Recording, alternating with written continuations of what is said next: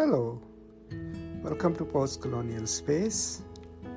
I'm Masood Raja, and today I briefly want to talk about two important concepts that should and do inform our lives, and that is kindness and generosity. Now, I'm not a philosopher, so of course I can't give you a philosophical discourse on these two concepts.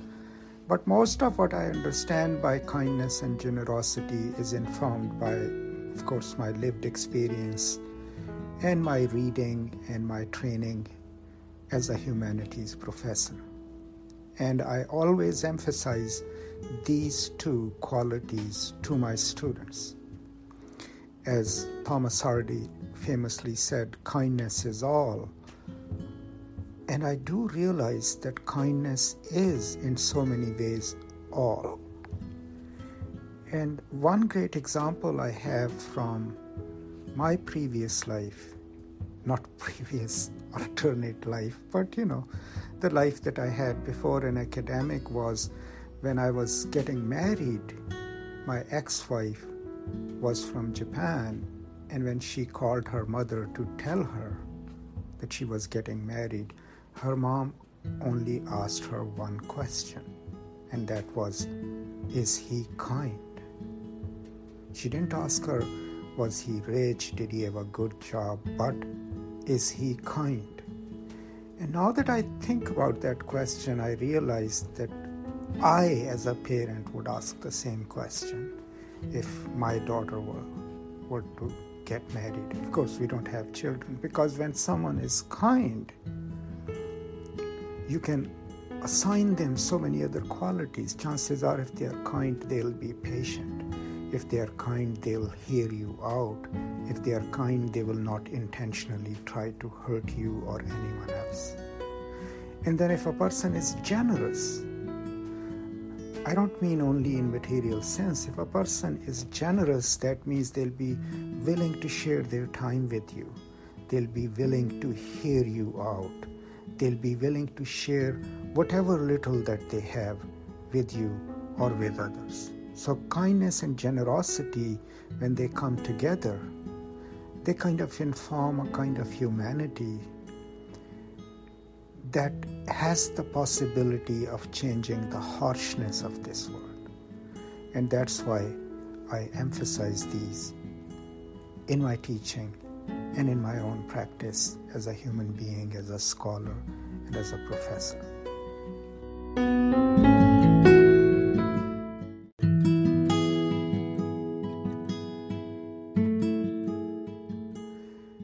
Now, as a teacher, when I started thinking about these almost intangible concepts of kindness and generosity, that also led me to a different path of training myself. So, if kindness and generosity were important to me, then I decided to learn how can I teach it in a classroom. And that took me to the works of people like Martha Nussbaum, Mark Bracker, and so many others who have theorized and then articulated practices of pedagogy that encourage our students to become kinder to their local and global others and to be generous. And I think that's absolutely crucial in a humanities classroom, to try to teach these things. And the reason is pretty simple, because the world in which we live and what we try to teach our students is to be competitive, to be the best, right? And that creates a kind of human subjectivity that is aggressive, that can sometimes transgress, right? Because the person is seeing the world as a competitive place. So one thing that I learned from Mark Bracker's work was the idea that in order for people to become kind and generous, they need to develop empathy, right? And empathy, in a way, of course, empathy is different from sympathy, because empathy also encourages you to try to understand others and put yourself in their shoes. That is what creates an empathetic being. And some of the techniques that Mark Bracker in his book Radical Pedagogy talks about is that in order to teach empathy, we can't just give them an essay on empathy and ask them to read it. We have to encourage them to perform empathetic behavior. How? So let's say we're reading a book. We are reading Things Fall Apart, right? And maybe someone is being treated badly, a character is being treated badly. So instead of only discussing the politics of it or the cultural context of it, we can also encourage our students to ask them, what does this make you feel?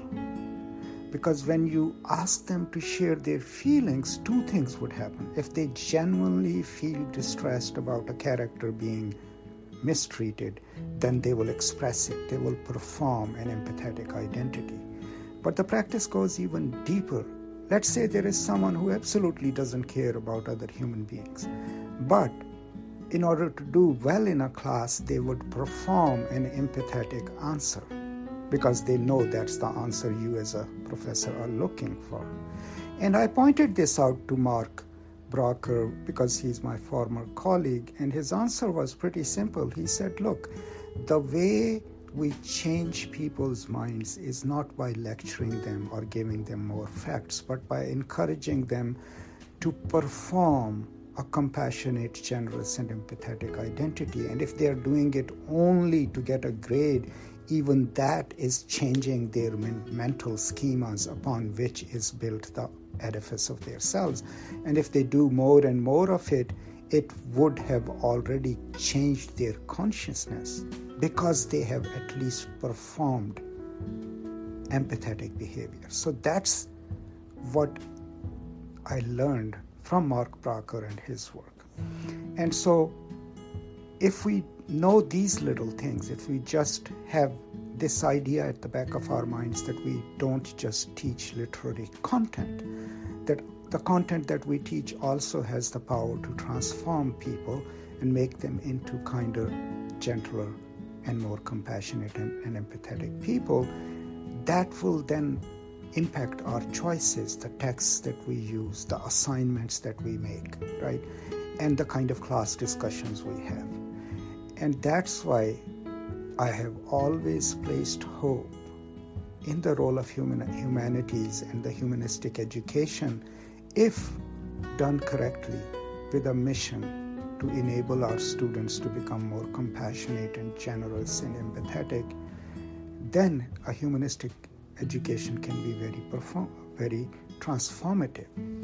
And that's why I often talk about kindness and generosity. And that's why I try to perform a kind and generous identity as a professor, as a teacher.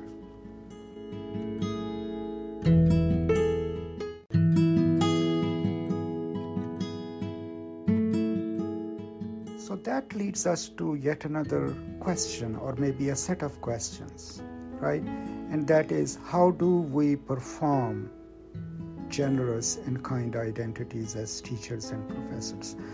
And I always remind people that we don't need to think in grand terms. Acts of kindness can be really small, right? Answering an email on time, right? If a student asks you a question, giving them a good answer.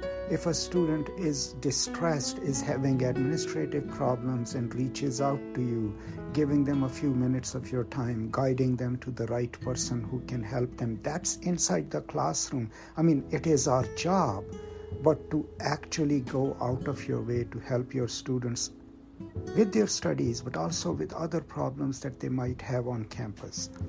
In the world where you are, where you and I go, right? I walk into a coffee house every morning, right? There is not a lot I can give the people who serve me my coffee, but I can at least be kind and sweet and ask them how they are doing. If you are in a culture where there are cultural hierarchies are already set and pretty staunch, you can at least acknowledge the service that someone gives you, right?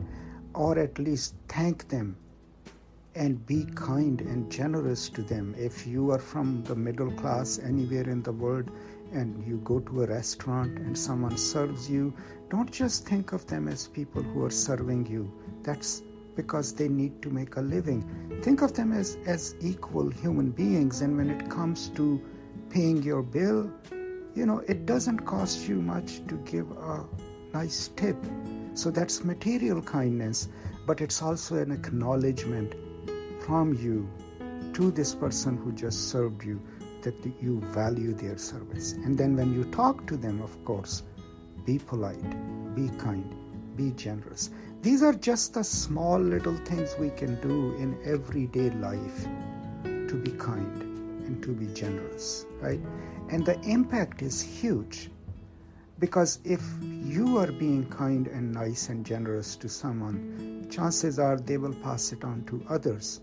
And eventually, maybe we'll be able to create a culture in which at least the performative kindness and generosity is a part of everyday culture, and that people don't see the world in these aggressive, competitive ways and don't see their place in it as someone who's fighting for their place, but rather as someone who's sharing the planet with others. So these are some of my thoughts on kindness and generosity and how it can be incorporated in a humanistic or humanities classroom, but also, in life where we interact with other human beings. Now, I understand this is not a deeply philosophical explanation of it, but I hope that some of the thoughts that I've shared with you or some of the feelings that I've shared with you can make your day better and maybe encourage you to pass this on to others so that we can create a world in which more and more of us kind and generous to each other. Thank you so much for listening to me. I'm delighted that you're here, and I am really grateful for your support. I will now see you next time, and until then, as always, peace and love.